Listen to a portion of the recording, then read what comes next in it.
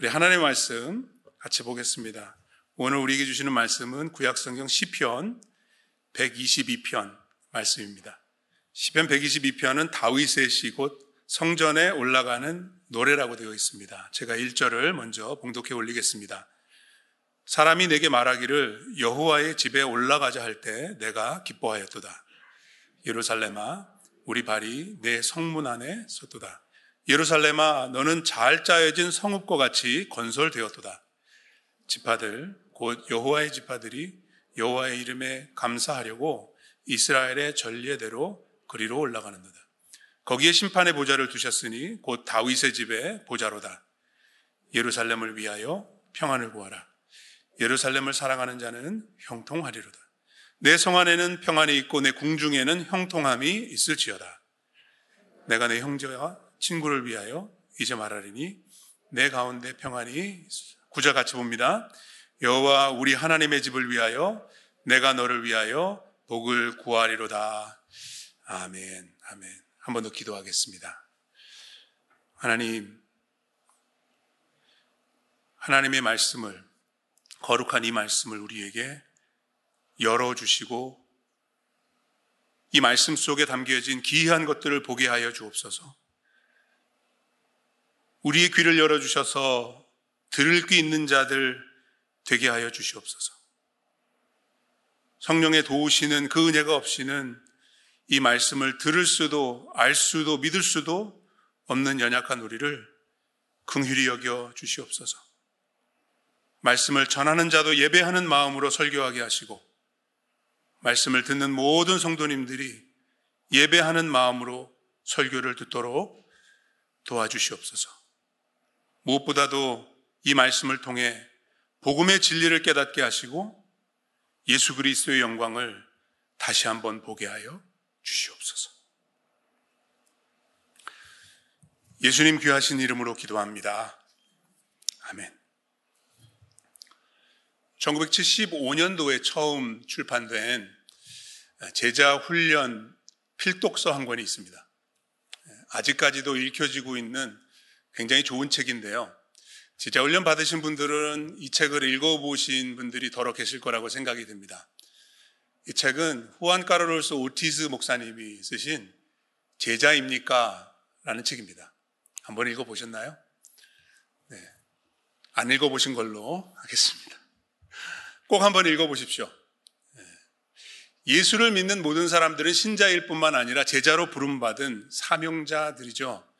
그래서 이 책을 읽으면서 내가 진정한 제자인가, 나는 제자답게 살고 있는가를 스스로 질문하면서 점검하고 확인하는 되게 좋은 책입니다. 그런데 저는 지금 이 코로나 바이러스 팬데믹 시대를 살아가는 모든 성도들에게 스스로 자문해 봐야 될 또 다른 질문이 있다고 생각합니다. 제자입니까? 이거는 늘 물어봐야죠.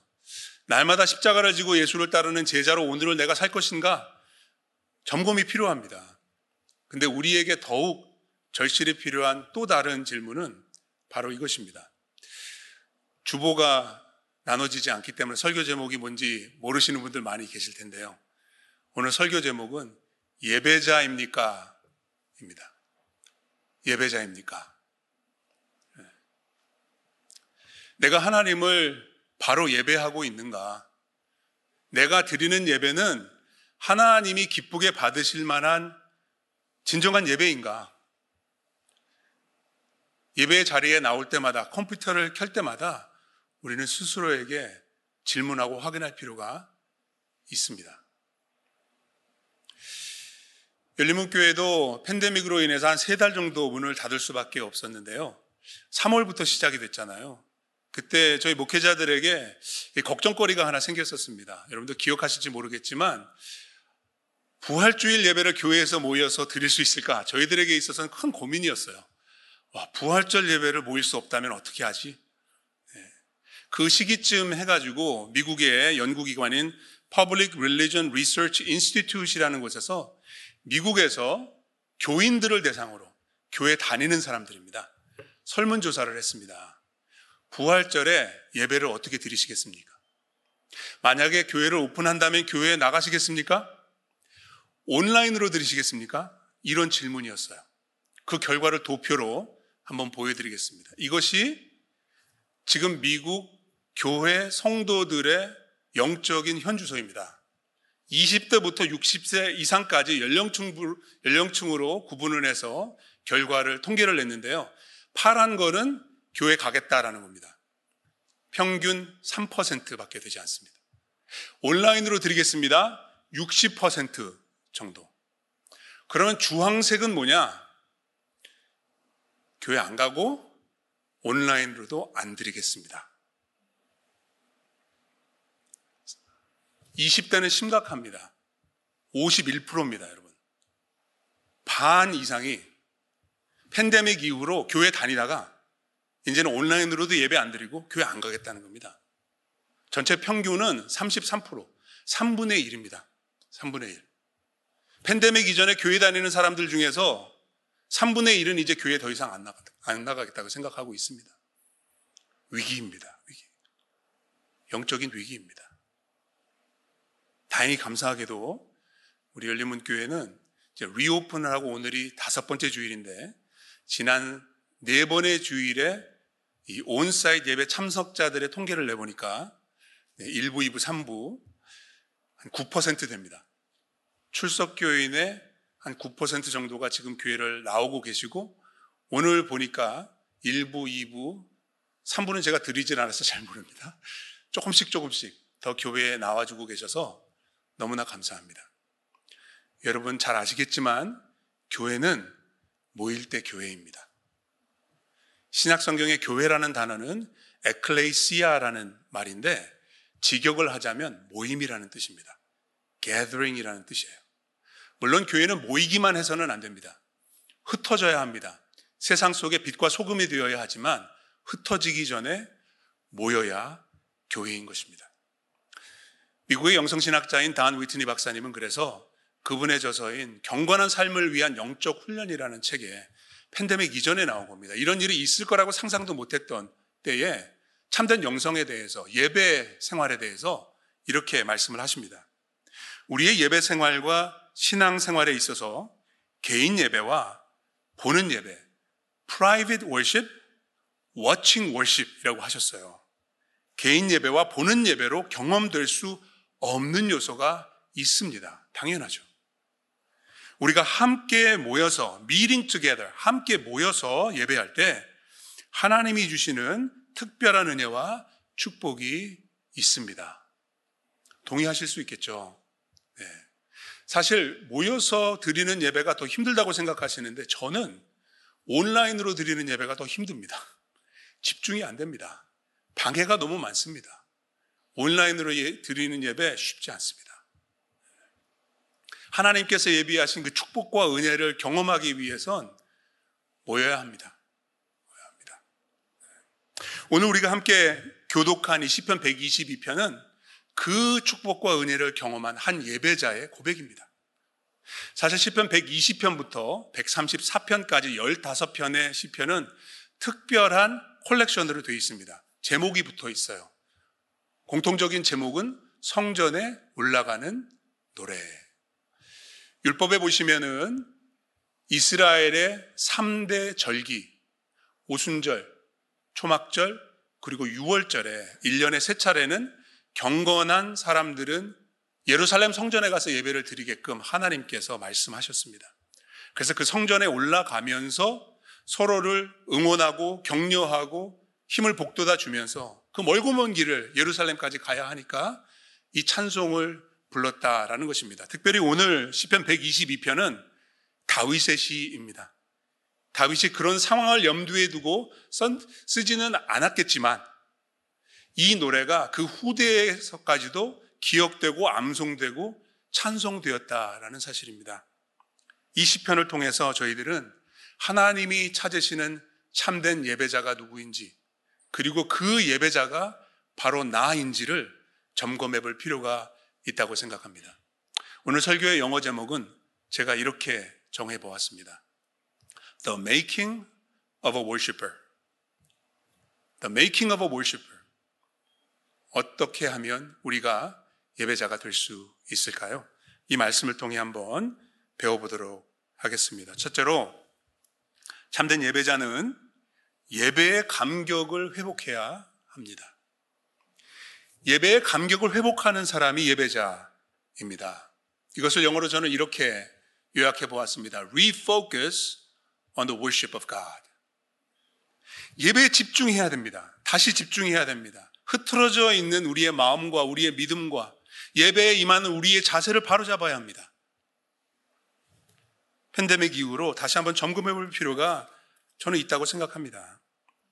오늘 본문 말씀을 보십시오. 1절 2절입니다. 사람이 내게 말하기를 여호와의 집에 올라가자 할 때 내가 기뻐하였도다. 예루살렘아 우리 발이 내 성문 안에 섰도다. 이 성전에 올라가는 노래 이 콜렉션의 세 번째 시편이거든요. 근데 이게 프로그레션이 있어요.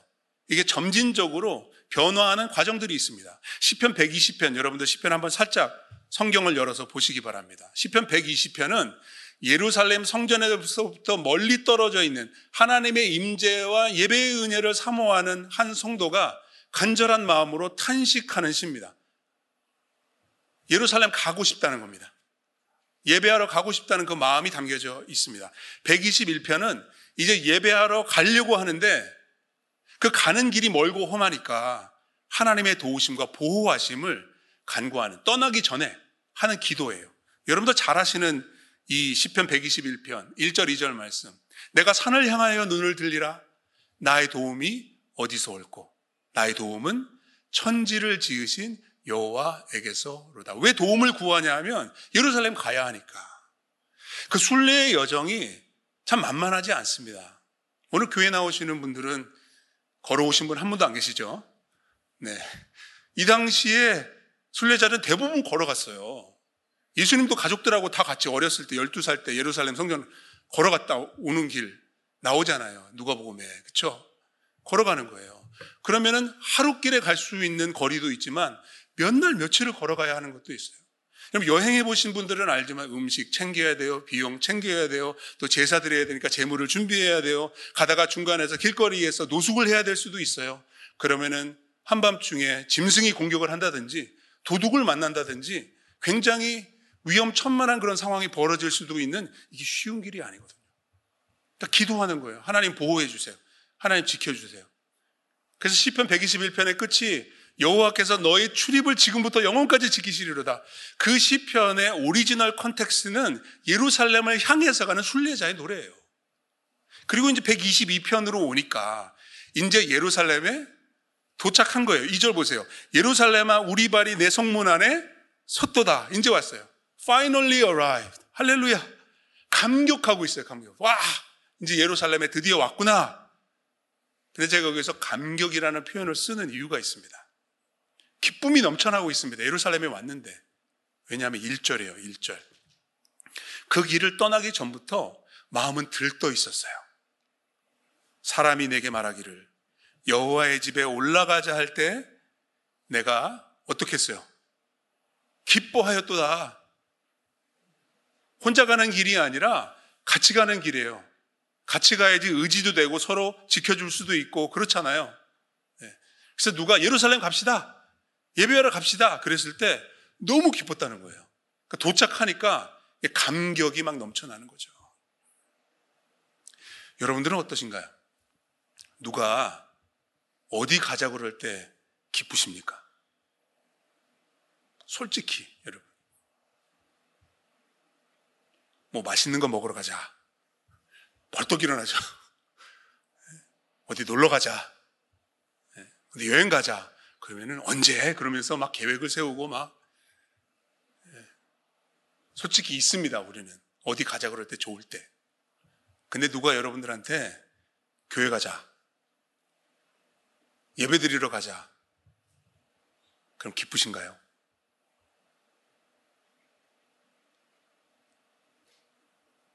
기쁘셔야겠죠. 시편 122편이 내 영혼 안에서 얼마나 공감이 되고 이 진리가 공명이 되는지, 이 울림이 있는지 한번 점검해 보시기 바랍니다. 만약에 먹으러 가고 놀러 가는 것만큼 기쁘지 않다면 그 기쁨이 회복되어야 하는 겁니다. 이게 필요한 겁니다. 신명기 12장에 보시면은 그 기쁨이 어디로부터 오는 건지 모세를 통해서 벌써 계시해 주셨어요.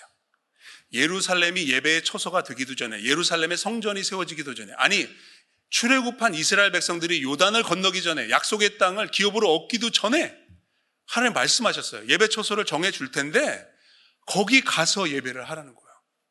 신명기 12장 11절입니다. 너희는 너희의 하나님 여호와께서 자기 이름을 두시려고 택하실 그곳으로 가라. 아직 택하지 않으셨어요, 모세 때는. 근데 택하실 거예요. 다윗을 통해서 보여주셨어요. 그 타작마당에, 아르논의 타작마당에, 거기서 알려주셨어요. 여기다 성전 지으라고, 여기서 예배하라고. 근데 거기 가서 어떻게 하냐면 12절에 보니까, 신명기 12장 12절입니다. 너희와 너희의 자녀와 노비와 함께 너희의 하나님 여호와 앞에서 즐거워할 것이요. 여러분, 구약의 순례자가 예루살렘에 도착해서 왜 감격하고 왜 기뻐할까요? 하나님 앞에 나왔기 때문입니다. 하나님을 예배할 수 있기 때문입니다. 이것에 기쁨과 즐거움과 감격이 있는 줄로 믿습니다. 여러분, 예배는 특권입니다. 축복이에요. 이스라엘 백성들을 애굽의 그 종살이에서 구원해 내신 하나님께서 10계명을 주십니다. 언약의 말씀입니다. 제1계명, 나 외에 다른 신을 두지 말라. 2계명, 우상을 만들지 말라. 예배에 관한 말씀드립니다. 구원받은 성도가 누리는 최고의 영광, 가장 큰 특혜, 바로 예배인 것입니다. 여호와 앞에서 즐거워하라는 것입니다. 이 기쁨이 우리 안에서 오늘 다시 한번 새롭게 회복되기를 주의 이름으로 축원합니다. 참된 예배자는 이 예배의 감격이 되살아나야 합니다. Refocus on the worship of God. 여러분, 성경 말씀을 보십시오. 특히 시편 말씀을 보세요. 시편 말씀을. 경배와 찬양에 두드러지게 나타나는 이 예배 분위기. 여러분, 이거는 엄숙이 아닙니다. 장로교 신자분들은 예배 시작할 때 땡 분위기 확 깹니다. 저도 그런 분위기에 한참 동안 익숙했었습니다. 물론 정숙한 게 좋죠. 경건하게 드리는 거 좋죠. 근데 성경적인 예배는 말입니다, 기쁨과 즐거움이 넘쳐나는 거예요. 이것을 잘 담아내는 찬양 가사가 있습니다. 부르지는 않겠습니다. 제가 주께와 엎드려 경배 드립니다. 주 계신 곳엔 기쁨 가득, 무엇과도 누구와도 바꿀 수 없네. 예배 드림이 기쁨됩니다. 지금 예배하시는 모든 분들, 우리 온사이트에서 그리고 온라인으로 예배 드리시는 모든 분들, 이 예배 드림이 기쁨 되시기를 축원합니다. 기쁨으로 예배할 수 있는 우리 모두가 되기를 바랍니다. 여호와 앞에서 즐거워하며 예배하는 모든 성도님들 되시기를 축복합니다. 예배의 감격이 회복되어야 합니다. 시편 122편 말씀을 여러분들 매일 성경으로 보시면은요, 매일 성경은 시편 1편부터 150편까지 다 제목을 붙여놨어요, 번역하는 사람들이. 근데 122편 제목이 감동이에요. 뭔지 아세요, 여러분? 예루살렘의 행복한 사람들. 왜 행복합니까? 예배할 수 있기 때문에 행복한 것입니다. 우리 열린문교회 모든 성도님들은 열린문의 행복한 사람들 되시기 바랍니다. 예배로 기쁨이 충만한 성도님들 되시기를 다시 한번 축복합니다. 둘째로, 참된 예배자는 말씀에 믿음으로 반응합니다. 말씀에 믿음으로 반응하는 사람이 예배자입니다. 본문으로 돌아와서 3절 보겠습니다. 예루살렘아, 너는 잘 짜여진 성읍과 같이 건설되었다. 지금 예루살렘 안에 들어와서 성 안을 둘러보는 것입니다. 2절에서 우리 발이 내 성문 안에 있도다 이렇게 얘기했잖아요. 3절에서는 그 성 안에 들어와서 성전을 향해서 가면서 성을 둘러보니까 와, 건축이 아주 잘 된 거예요. 안정감이 있어요. 마음이 놓입니다. 그도 그럴 것이 몇 날 며칠이나 걸려서 예루살렘까지 올 수 있었는지는 모르지만 굉장히 힘들고 피곤했거든요. 예루살렘에 들어와 보니까 딱 safe and secure, 딱 예배드릴 수 있는 그런 분위기와 환경이 준비되어 있는 거죠. 그리고 나서 4절에 이렇게 말합니다.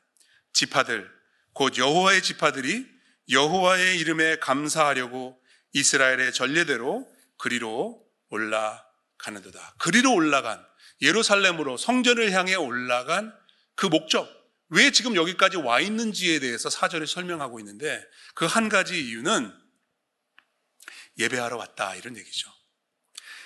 지파들, 여호와의 지파들이 여호와의 이름에 감사하려고 온 것입니다. 예배하러 온 것입니다. 근데 그 표현을 여러분들 잘 보십시오. 말씀은 천천히 깊이 곱씹어서 묵상하셔야 됩니다. 여호와의 이름에 감사하는 건 예배입니다. 근데 누가 여호와의 이름에 감사하나요? 여호와의 지파들인데 여호와의 지파들이라고 강조하고 있습니다. 여호와의 이름에 감사하는, 여호와를 예배하고 경배하는 사람이기 때문에 여호와의 지파들이라고 일컬음을 받을 수 있는 것입니다. 다시 말씀드려서 우리는 우리의 예배를 통해서 우리가 누구인지, 우리의 정체성을 확립하게 된다는 것입니다. 예배를 바로 드리는 사람들이 바른 하나님의 백성답게 살아갈 수 있다는 것입니다. 그래서 신약학자인 그레이크 빌은 We become what we worship, 우리는 예배하는 대로 닮아갑니다 라는 책을 썼어요. 하나님을 예배하면 하나님의 형상을 회복할 수 있어요. 돈이 최고인 사람은 돈밖에 모르는 겁니다. 명예와 권력을 숭배하는 사람들은 그것에 붙들려서 얽매여서 끌려다니면서 살 수밖에 없습니다. 그만큼 하나님의 이름에 감사하며 예배하는 우리는 그 예배를 통해서 하나님의 이름에 걸맞는 하나님의 백성이라고 일컬음 받을 만한 그런 자격과 정체성을 세워나갈 수 있는 것입니다. 그래서 예배가 중요합니다. 더 나가서 성전에 그들이 올라간 또 다른 이유가 있죠. 이스라엘의 전례대로 그리로 올라가는도다, 그렇게 되어 있습니다. 제가 보는 영어 성경 ESV에 보시면은 decree라고 되어 있습니다. 전례를 decree, 율법입니다. 율법. 하나님의 언약의 말씀에 예배할 때는 성전에 가서 해라, 다른 곳에서 제사 드리지 마라 라고 말씀하셨기 때문에 예배하러 예루살렘까지 올라간 것은 무엇입니까? 말씀의 믿음으로 반응하는 것입니다.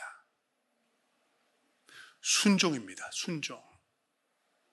공적인 예배는 내가 하나님을 믿는다는 그 믿음, 그것을 실행하는 것입니다.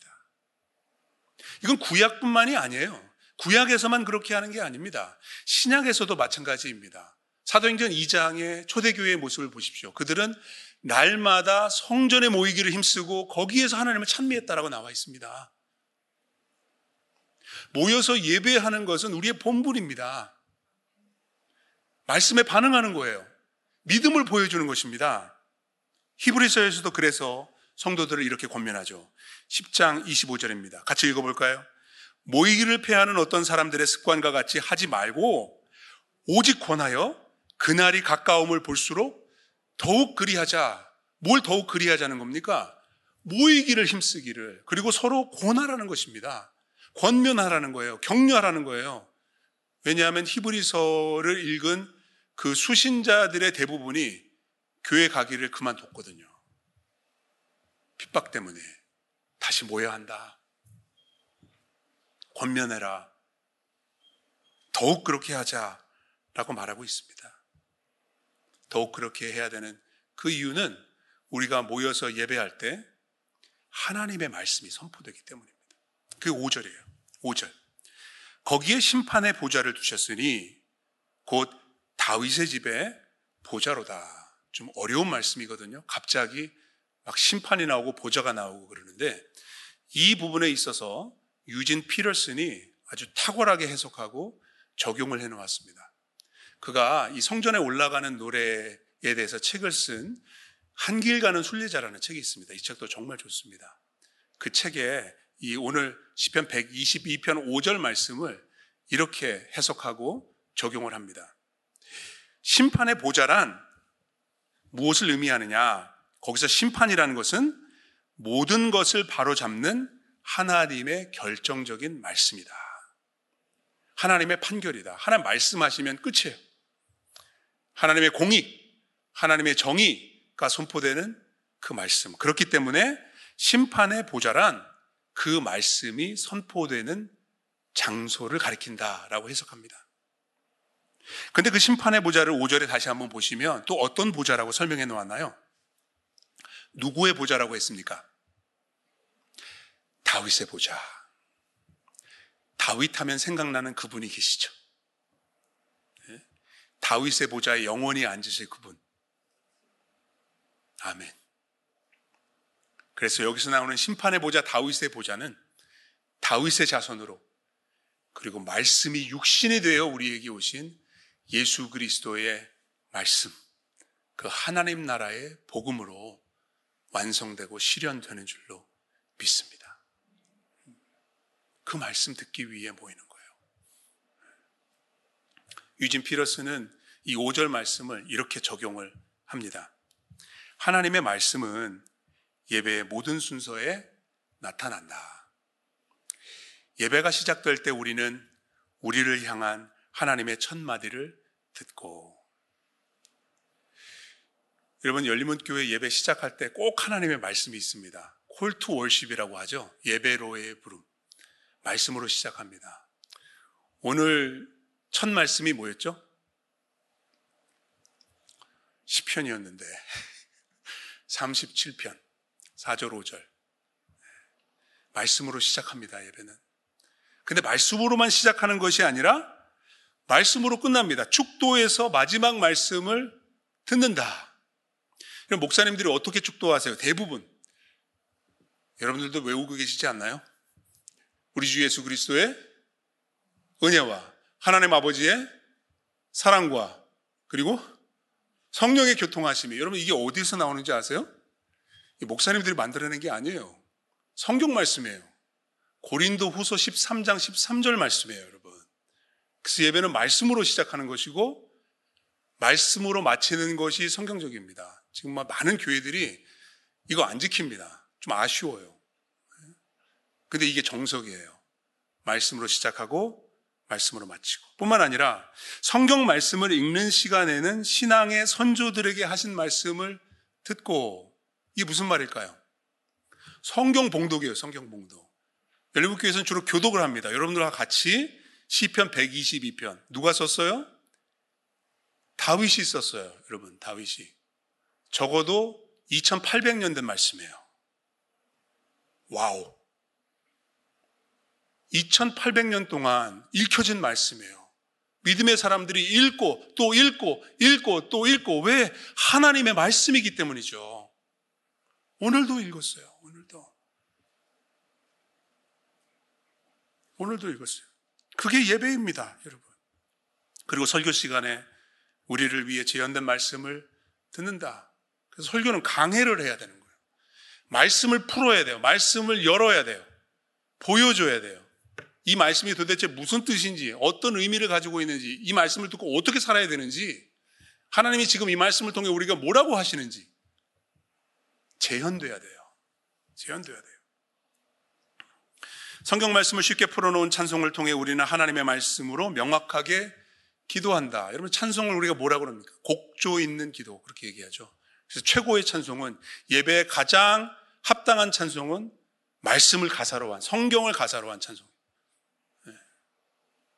하나님의 말씀으로 기도하게 하고 하나님의 말씀으로 소통하게 하고, 그래서 예배 때마다 우리는 하나님이 말씀하신 것과 결정하신 것, judgment, 하나님의 심판, 하나님의 판결, final word, 우리의 구원을 이루어 가시는 그분의 방식을 배우게 된다. 지금 유진 피러스는 제가 계속 읽어드리는 거예요. 너무 많이 담겨있기 때문에 그런 거죠. 원문은 이렇게 되어 있습니다.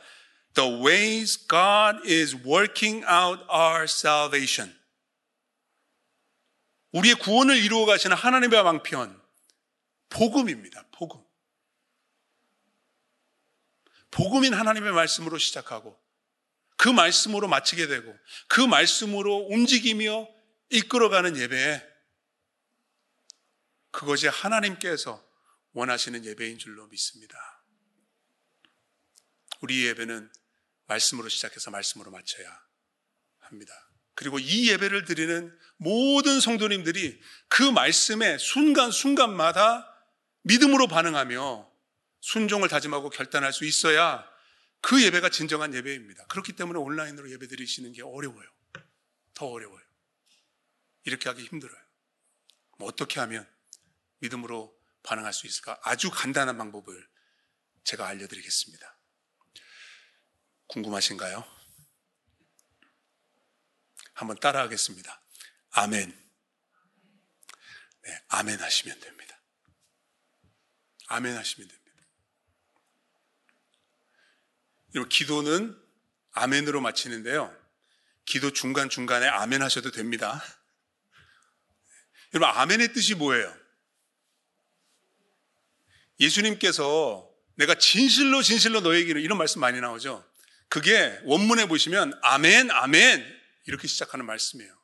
아멘은 맞습니다, 믿습니다 이런 뜻이에요. 여러분, 기도하실 때 아멘 하시기 바랍니다. 누가 기도 인도할 때 아멘 하시기 바랍니다. 아멘으로 따라가시기 바랍니다. 우리가 부르는 찬송가도 말입니다. 1절, 2절, 3절, 4절 끝에 아멘 있죠. 그게 괜히 있는 게 아니에요. 아멘. 그건 뭐냐면 믿습니다. 믿습니다. 아까 성경 교독하실 때도 제가 들어봤거든요. 다 아멘 하시더라고요. 내가 이 말씀을 믿습니다. 이것이 하나님의 말씀인 것을 내가 믿습니다.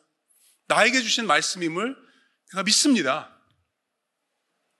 설교를 들으시면서도 아멘으로 반응하시면 좋습니다. 우리 열문교회 성도님들은 대부분 장로교 전통을 아주 투철하게 지켜져서 말씀은 경청하시는데, 우리 외부 강사님들이 오셔서 그런 코멘트를 하세요. 두 가지 말씀하시죠. 하나는 설교할 때 집중을 너무 잘하신대요. 우리 열무 성도님들이 말씀 너무 잘 들으신대요. 근데 의외로 아멘이 안 나온대요. 아멘 하십시오. 아멘. 믿음으로 반응해요. 믿습니다. 맞습니다. 내가 예배합니다. 시작부터 끝까지 하나님의 모든 말씀에 믿음으로 반응하는 참된 예배자 되시기를 부탁드립니다. 끝으로 세 번째, 교회를 사랑하고 축복하는 사람이 예배자입니다. 교회를 사랑하고 축복하는 예배자. 영어로 제가 이것을 이렇게 표현해 보았습니다. Reconnect with the people of God. 팬데믹 상황 가운데서 저희들에게 정말 필요한 거예요. 너무 아이솔레이트되어 있고 너무 떨어져 있고 서로 대면할 수 없고 만날 수 없고 이런 상황에서 교회가 리오프닝을 하면서 저희들은 리커넥트, 서로 연결되고 접속되고 소통하고 이게 필요합니다. 우리 신앙을 위해서 필요해요. 특별히 리커넥팅 하는 데 있어서 빼놓을 수 없는 것이 바로 기도라는 것입니다. 교회를 위해서 사랑하는 마음으로 축복하며 드리는 기도가 우리를 참된 예배자 되게 합니다. 남아있는 본문을 보겠습니다. 6절부터 9절까지는 기도로 되어 있습니다. 6절과 7절은 이 시인이 함께 예배하러 예루살렘에 올라간 사람들을 권면하며 이렇게 기도해달라고 부탁하는 거예요. 6절, 7절. 그리고 8절과 9절은 이 시를 마치면서 시인 자신이 기도하는 내용을 담고 있어요. 그래서 개역개정 한글 성경으로 보시면 이게 명확하게 구분이 안 돼 있는데, 혹시 영어 성경 가지고 계신 분들, 그리고 스크린에 영어 말씀이 뜰 때 잘 보십시오. 퀘오테이션 마크가 되어 있어요. 따옴표가 붙어 있어요. 그 말은 이렇게 기도하라라는 거예요. 그리고 이렇게 기도했다라는 거예요. 잘 보십시오. 6절, 7절, 그리고 8절, 9절 나누어서 살펴보겠습니다. 예루살렘을 위하여 평안을 구하라. 기도하라고 부탁한 다음에 그 다음에 따옴표가 있습니다. 그렇죠? May those who love you be secure. 이게 기도문이에요. 예루살렘을 사랑하는 자는 형통하리로다. 내 성 안에는 평안이 있고 내 궁중에는 형통함이 있을지어다. 예배하러 예루살렘에 간 사람들에게 기도하라고 부탁하는데 무엇을 위해서 기도하라고 합니까? 누구를 위해서 기도하라고 합니까? 예루살렘을 위하여 딱 나오잖아요. 네. 그럼 저희들은 이 말씀을 어떻게 이해하고 받아들여야 할까요? 저희들도 예루살렘을 위해서 기도해야 할까요? 물론 예루살렘이 기도가 많이 필요한 곳입니다. 네, 굉장히 혼란스럽고 어지러운 곳이잖아요. 위험한 곳이고 예루살렘을 위해서 기도해 주셔도 좋지만 이 말씀은 그렇게 해석하시면 안 됩니다. 네. 해석은 문맥이 결정하는 거거든요. 지금 예루살렘에 예배하러 온 사람들에게 예루살렘을 위해서 기도하라는 것은 예배당을 위해서 기도하라는 거예요. 예배 처소를 위해서 기도하라는 거예요. 그래서 세계적인 구약학자인 데럴 캣너 박사님은 그분의 시편 주석에서 이런 말씀을 하세요. What Jerusalem was to the Israelite, the church is to the Christian. 무슨 말씀인지 아시겠죠? 이스라엘 백성들에게 예루살렘이 있었듯이 예루살렘은 이 시편의 문맥 안에서는 예배하는 장소입니다. 예배당이에요. 마찬가지로 그리스도인들에게는 교회가 있습니다. 열림은 교회는 저와 여러분들의 예루살렘입니다. 아멘이죠? 제가 이거 억지로 막 이렇게 하는 거 아닙니다. 성경에 입각한 거예요. 히브리서 12장, 아까 10장 말씀 봤죠? 모이기를 패하는 어떤 자들과 하지 말고 서로 권해서 더욱 모이기에 힘쓰도록 하자. 예배에 모인 성도들을 향해서 히브리서 저자가 이렇게 말합니다. 그러나 너희가 이른 곳은 어디 갔어요? 교회에 온 거예요, 사람들이. 근데 시온산이라고 말합니다. 지금 영적으로 해석하고 있는 거예요. 그러나 너희가 이른 곳은 시온산과 살아계신 하나님의 도성인 어디요? 하늘의 예루살렘에 지금 온 곳이다 라고 말하고 있어요. 맞습니다. 우리는 영혼의 순례자들이고 천성 새 예루살렘을 향해서 나아가고 있는 믿음의 사람들입니다. 아멘이죠? 근데 새 예루살렘에 소망을 두고 천성을 향해 나아가는 순례자는 철로 역정 아니겠습니까, 여러분? 이 땅에서 모여 예배해야 된다는 거예요. 이 땅에서 예루살렘을 꿈꾸는 공동체를 이루어가야 한다는 것입니다. 그게 어딜까요? 23절. 하늘에 기록된 장자들의 모임과 어디요? 교회, 에클레시아. 교회입니다. 천국 가기까지 교회는 우리의 예루살렘입니다. 우리는 우리의 예루살렘인 교회를 사랑해야 합니다. 예루살렘을 사랑하는 자는 형통하리로다. 여러분, 교회 사랑하십니까? 교회를 사랑해야 합니다. 그리고 기도해야 됩니다. 교회를 위해서 축복하며 기도해야 됩니다. 여기 보십시오. 평안과 형통이라는 말이 6절과 7절에 계속 반복해서 나옵니다. 히브리어를 가르쳐 드리겠습니다. 스크린에 띄워주시면은 평안은 여러분들 잘 아시는 말씀. 샬롬. 따라해 볼까요? 샬롬. 네, 샬롬. 형통은 평안과 연관되어 있는 단어예요. 히브리어로 보시면은. 저 히브리어 알파벳 보세요. 비슷하죠? 그림이 비슷하지 않습니까? 네. 평안은 샬롬이고 형통은 샬바예요. 샬바. 따라해 보겠습니다. 샬바. 네. 오늘 이후로는 교회를 위해서 기도하실 때 히브리어로 기도해 보시기를 권면드립니다. 샬롬을 구하십시오. 샬바를 구하십시오. 평안과 형통, 쉽게 말해서 잘 되는 거예요. 잘 되는 거예요. 여러분, 여러분들의 자녀를 위해서만, 여러분들의 가정을 위해서만 샬롬과 샬바를 구하지 마시고 교회의 샬롬과 교회의 샬바를 구해 주시기 바랍니다. 열려묵교회 비전이 뭡니까, 여러분? 하나님의 은혜가 임하고 머물고 흐르는 공동체, 샬롬과 샬바가 모일 때마다 임하고 모일 때마다 머물고 모임을 통해서 흘러나가는 공동체가 될 수 있도록 축복하며 기도해 주십시오. 8절 9절 보십시오. 시인의 마지막 자신의 기도입니다. 내가 내 형제와 친구를 위하여 이제 말하리니. 이 공동체에 속한 언약 백성들이 다 그 예배당을 통해서 은혜를 받는 거예요. 교회를 위해서 기도한다는 것은 결국 그 교회에 속한 모든 성도들을 위한 것이라는 거죠. 내 가운데 평안이 있을지어다. 여기서 너는 누굴까요? 예루살렘입니다. 예루살렘. 우리의 예루살렘은 어디라고요? 저기 이스라엘에 있는 예루살렘이 아니에요. 여기에요. 바로 여기. 우리의 영적인 예루살렘. 예배하는 공동체. 열림은 교회입니다. 여호와 우리 하나님의 집을 위하여 내가 너를 위하여 복을 구하리로다. 여기서 너는 예루살렘입니다. 우리 교회입니다. 교회를 위해서 복을 구하시기 바랍니다. 열림은 교회가 하나님의 샬롬과 샬바를 받아 누릴 뿐만 아니라 널리 전하며 나누는 공동체가 될 수 있도록 기도해 주시기를 부탁합니다. 참된 예배자는 교회를 사랑합니다. 내가 예배하는 교회를 사랑합니다. 물론 모든 교회를 사랑해야 하지만, 다른 교회를 위해서도 기도해야 하지만, 먼저 여러분, 우리 교회에 위해서 기도해야 됩니다. 교회를 사랑하는 마음으로 간절히 기도해야 됩니다. 축복하면서 기도해야 합니다. 예루살렘을 사랑하는 나는 형통하리로다. 여러분, 열림문교회 얼마나 사랑하십니까? 열림문교회 위해서 여러분들 얼마나 기도하고 계십니까?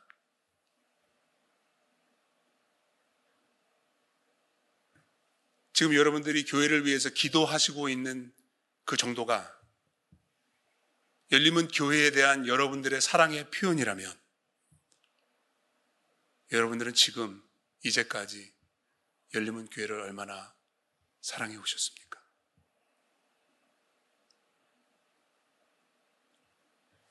예수님은 교회를 사랑하십니다. 그리스도께서 교회를 사랑하시고 그 교회를 위하여 자신을 주셨다고 에베소서 5장 25절 말씀을 우리에게 알려줍니다. 예수님은 교회를 사랑하시기 때문에 그 사랑으로 십자가를 지신 그분이 부활 승천하셔서 지금 모든 교회를 위해서, 그리고 열림은 교회를 위해서 천상에서 기도하고 계신 줄로 믿습니다. 히브리서 7장 25절 말씀 같이 읽어보겠습니다. 그러므로 자기를 힘입어 하나님께 나아가는 자들을 온전히 구원하실 수 있으니 이는 그가 항상 살아 계셔서 그들을 위하여, 우리를 위하여, 교회를 위하여 간구하고 계십니다. 그 은혜를 힘입어 우리도 교회를 사랑하고 축복하며 기도하는 참된 예배자 되기를 간절히 소원합니다. 다시 한번 우리 자신에게, 저부터 시작해서 예배하는 우리 모든 성도님들께서 스스로 질문해 보셨으면 좋겠습니다. 예배자입니까? 여러분, 하나님이 원하시는 것은 예배가 아닙니다. 하나님은 예배자를 원하십니다. 우리가 드리는 예배 중요하죠.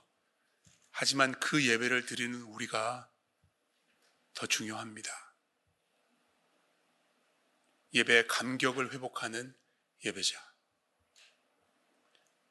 말씀에 믿음으로 반응하며 순종하는 예배자, 교회를 사랑하고 축복하며 기도하는 하나님의 예배자들 다 되시기를 다시 한번 부탁드리고 축복합니다. 기도하겠습니다. 우리 주신 말씀 생각하면서 먼저 나 자신을 위해서 그렇게 기도하면 좋겠습니다. 하나님이 찾으시는, 하나님이 인정하시는 예배자 되기를 원합니다. 헛된 예배가 아니라 참된 예배 드리기 원합니다. 그리고 서로를 위해서 기도하십시다. 특별히 여러분들 가족들 위해서 기도해 주세요. 지금 온사이트로 현장에서 예배드리시는 분들, 부부가 또는 가족들이 함께 앉아 계시는데 서로 위해서 참된 예배자 되도록 기도해 주시기 바랍니다. 온라인으로 함께 예배드리는 모든 가족들도 서로를 위해서 기도해 주시고, 더 나아가서 믿음의 가족인 오이코스 식구들을 위해서 오늘 이 예배를 마치고 또 오이코스 모임으로 이어지시는 분들이 계시는데 예배자 될 수 있도록 서로를 위해서 함께 기도하도록 하겠습니다. 기도하시겠습니다.